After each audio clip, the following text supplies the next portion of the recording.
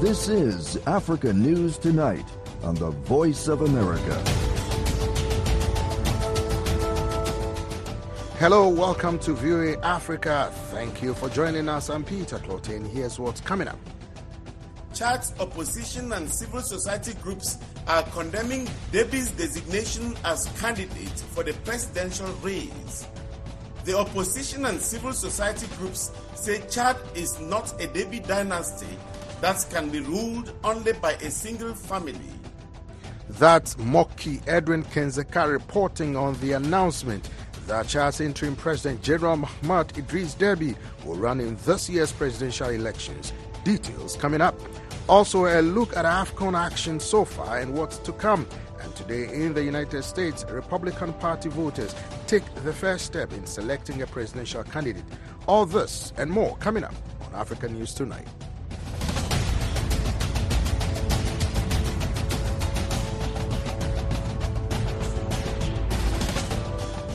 Opposition parties in Chad are condemning the entry of the country's military ruler into the 2024 presidential race.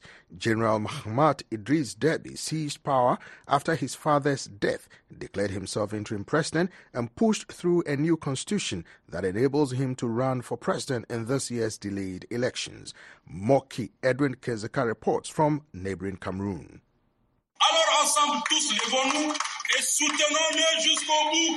Et c'est un engagement qu'on va. This is the voice of Mohamed Zene Badda, secretary of Chad's former ruling Patriotic Salvation Movement, or MPS party, announcing that military ruler Mohamed Idris Deby is the party's candidate for the Central African States presidential elections expected later this year. In the nationally televised broadcast Saturday, Badda said Chad is lucky to have Deby, an understanding leader who he said listens to his people and works for peace, development, and national concord as transitional president.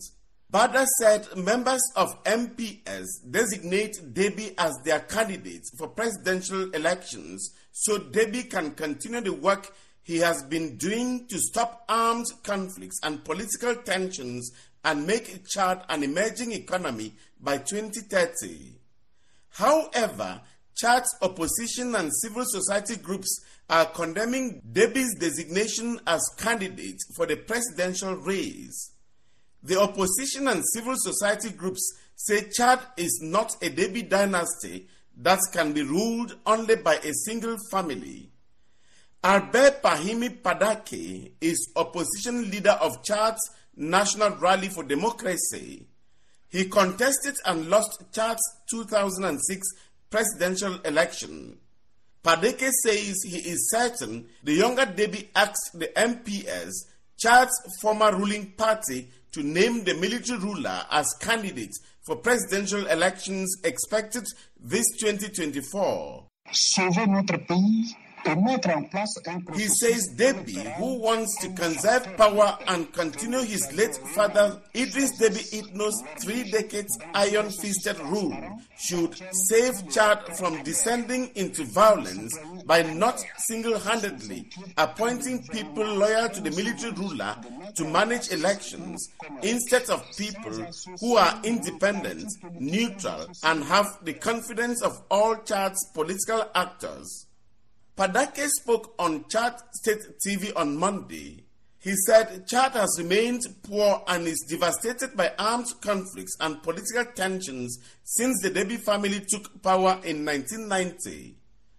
General Mahamat Idris Deby became leader of Chad's Transitional Military Council in April 2021 after his father, Idris Deby Itno, died on the front lines of a fight against northern rebels.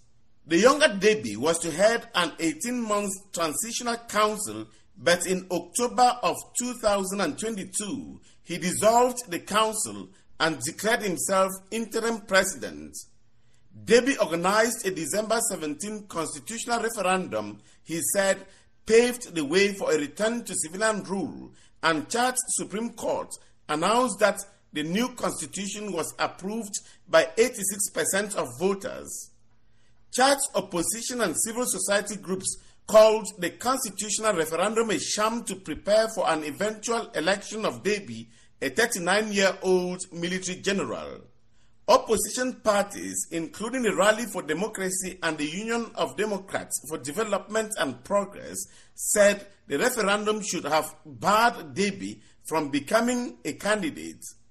Meantime, interim President Deby has been designated honorary president of the MPS by a resolution of congressmen.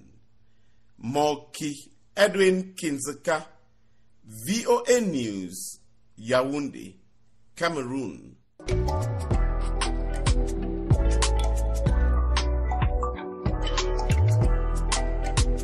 United States military officials today said missile fired from Yemen struck a U.S.-owned cargo ship just off the coast of Yemen in the Gulf of Aden.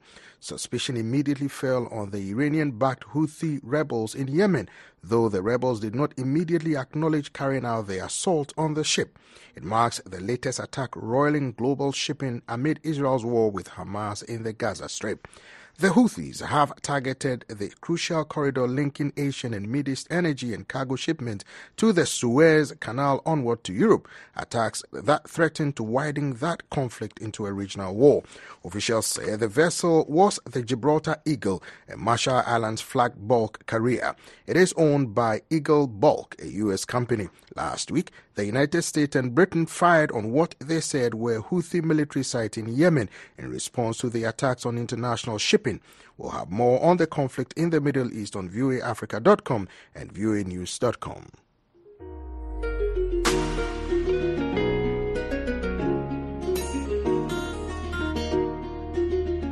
The United States, the African Union, the Arab League and the European Union have said Ethiopia's agreement with breakaway region Somaliland seeking port access in exchange for potential sovereignty recognition could be destabilizing in the Horn of Africa.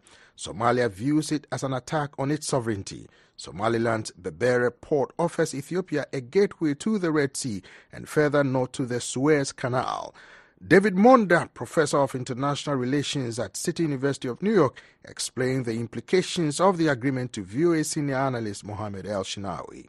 I think it's very challenging to the stability in the Horn of Africa in the context of how Somalia and Ethiopia perceive of this agreement. So in diplomatic terms, Somalia really feels that its territorial integrity is being violated because Somaliland is a part of Somalia. And Mogadishu feels that if Addis Ababa is to engage in any kind of bilateral agreement, it needs to do that through the central government in Mogadishu rather than through Hargeisa, which is the regional capital for Somaliland. The other element of this is also the frustration in terms of Mogadishu, the Somali government, because as we know, Somalia has very limited control over its territory. So as much as Somalia protests diplomatically, there's very little it can do in terms of controlling the actions of Somaliland. And this agreement can actually escalate into a regional conflict, particularly in terms of non-state actors like Al-Shabaab that can use the pretext of Ethiopia engaging with Somaliland as a reason to escalate terrorist attacks within the region.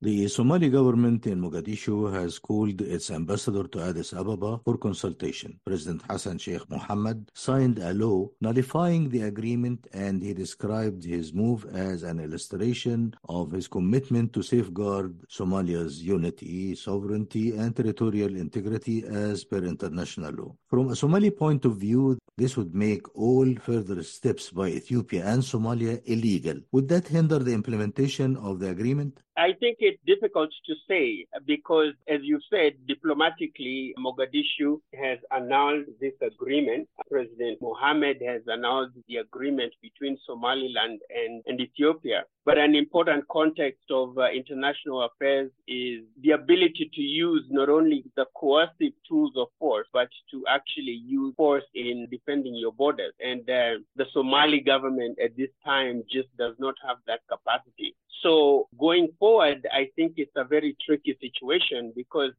Ethiopia has very powerful military. Somaliland is interested in the mutual benefits of revenue to get from Ethiopia's access to the port of Berbera. And Ethiopia would also have access to the ocean, to shipping lanes. And so even though diplomatically this move would appear null and void, but as we know with international affairs, a key element of this is enforceability. To what extent will Somalia be able to actually regulate the behavior of Somaliland and the behavior of Ethiopia? And I think that is where the question is, because the Somaliland region in Ethiopia can decide to move forward with this agreement, and there's very little aside from diplomatic protest that Somalia can undertake. I think I must also add lastly that Ethiopia on its part feels that access to the ocean is a critical strategic and economic imperative. When Eritrea broke away from Ethiopia became landlocked. So Ethiopia is a huge country of over 100 million people, and they need multiple avenues to access global maritime and shipping lines. At this time, they rely on Djibouti, which is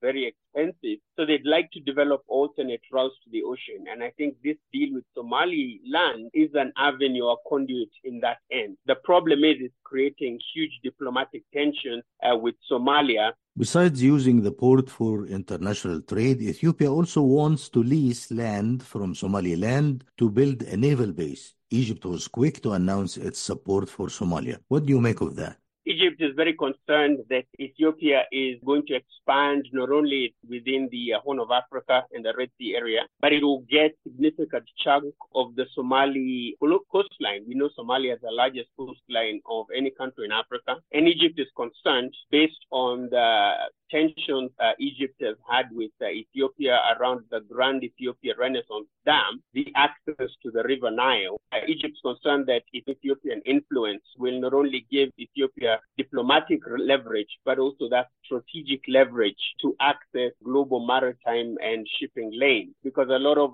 shipping from the Persian Gulf, from Oman, from Yemen, Bahrain, Iran, Iraq, goes through the Red Sea and will be going through that area of where Ethiopia is proposing to have a base before it gets to the Suez Canal. So Egypt is actually also very concerned about this. But Egypt is also playing a balancing game where Egypt does not want to see Ethiopia get too strong at the expense of Somalia. So it's trying to balance the balance of power within the region so that Somalia can also be strong enough to some extent to counter the growing influence of Ethiopia around Ethiopia's influence over this region of Somaliland, which eventually is hoping to break away and become an independent country separate from Somalia.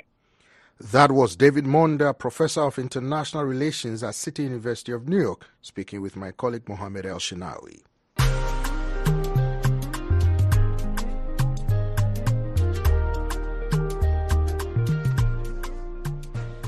You are listening to Africa News Tonight. I'm Peter Clottey in Washington. For more information on these and other stories from the continent, please see voaafrica.com. There you will find all your favorite VOA radio and TV programs and a whole lot more. For world news, check out voanews.com. Hey folks, I'm Luckville Yabaro, and I have some electrifying news for you.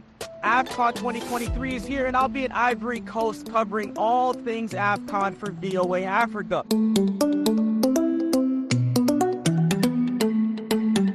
We'll have exciting coverage on radio, TV, and all of our digital platforms.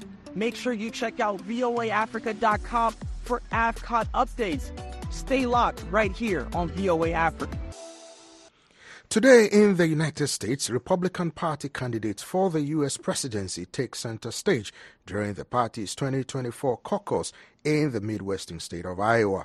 Republican voters will assemble in person later today to choose their candidate for the party's nomination. This is the first step in the national process of selecting a candidate. The Republican Party and rival Democratic Party will make the final choice in about 8 months.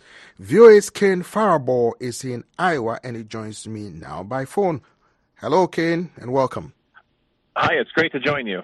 Well, so Ken, could you start us off by explaining how the caucuses work? So Republican Party members, those who are registered with the Republican Party, will all gather to meet in person at certain sites in areas near where they live. And they will join their fellow community members in assembling in a group setting, where they will still cast a ballot. They'll write the name of the candidate they prefer to support on a piece of paper, which will then be submitted. And then when those papers are tallied up, the winners of each group meeting or caucus meeting will be tallied and sent to a central location where they will all be tallied, and that's how we'll know who the winner of the Iowa caucus is. Now, are there any indications, Kane, of which candidate is likely to win or to do better than expected?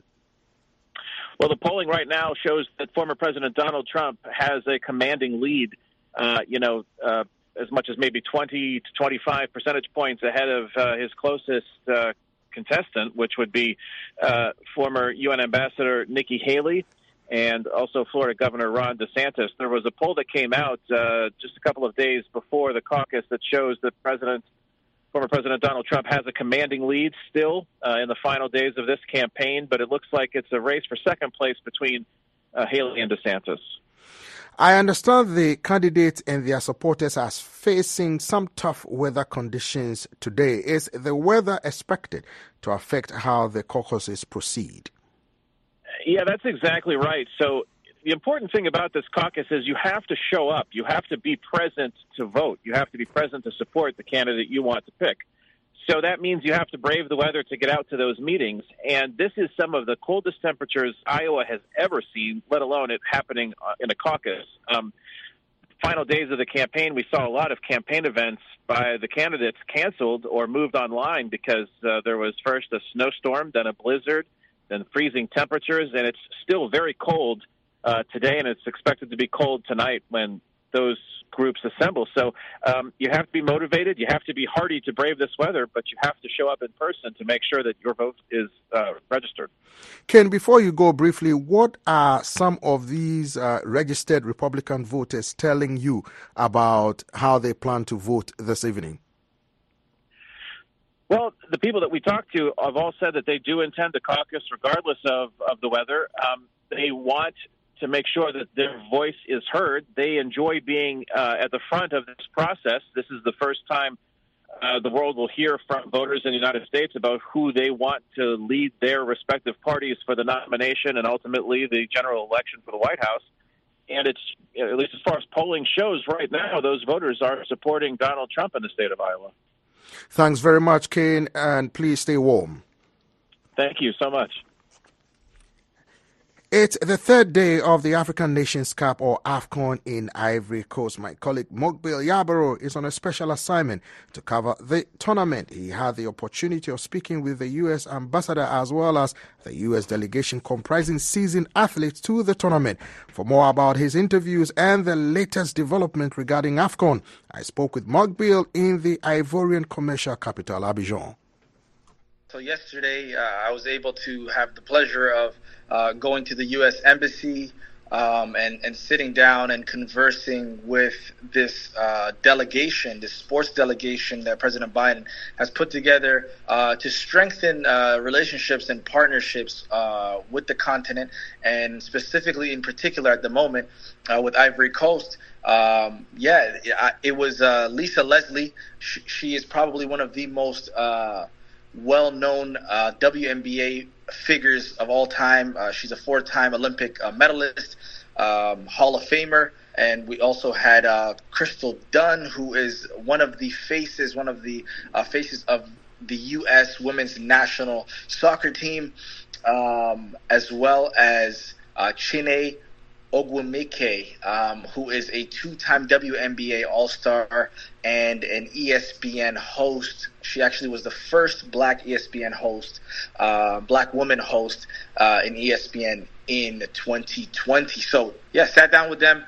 They are amazing. They're having a great time in Ivory Coast. Crystal's husband is actually born in Ivory Coast, so she is an honorary Ivorian. All in all, they're having a great time. They actually said that they wanted to extend their stay because they're here for such a short time. Are they enjoying the soccer games, as they call it in America? Absolutely. You know, Crystal Dunn, being a soccer player herself, obviously is enjoying it maybe a little more because she understands it from a tactical and professional perspective, because she is an expert and a professional at the highest level in women's sports, so of that specific sport in soccer. But the other two are very elite basketball stars, so they understand what it takes to get to that level. So they're just appreciating what it means to be here, to be invited to watch this AFCON. And Chine is actually a Nigerian American.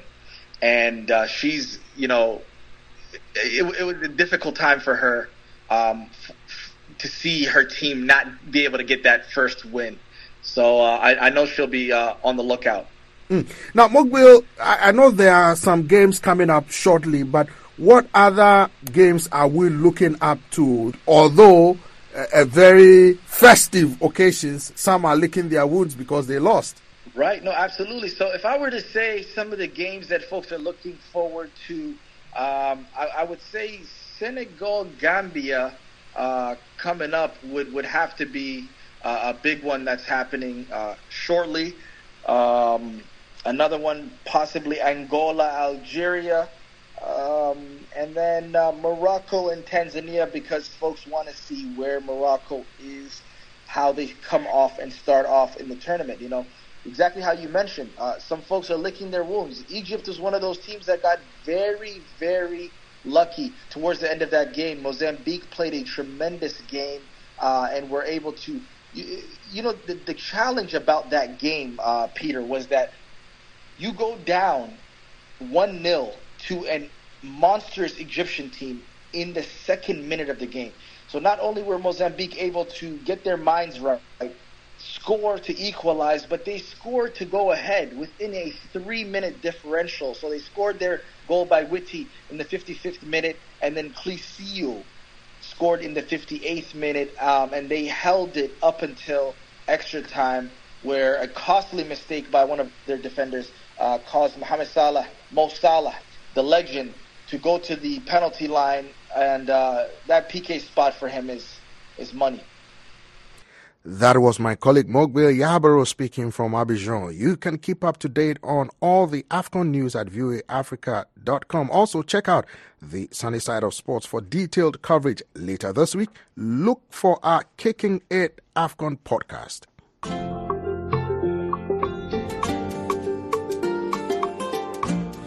Every January, the United States observes Martin Luther King Jr. Day, or MLK Day, to mark the birthday of the prominent civil rights leader who fought to end racial segregation.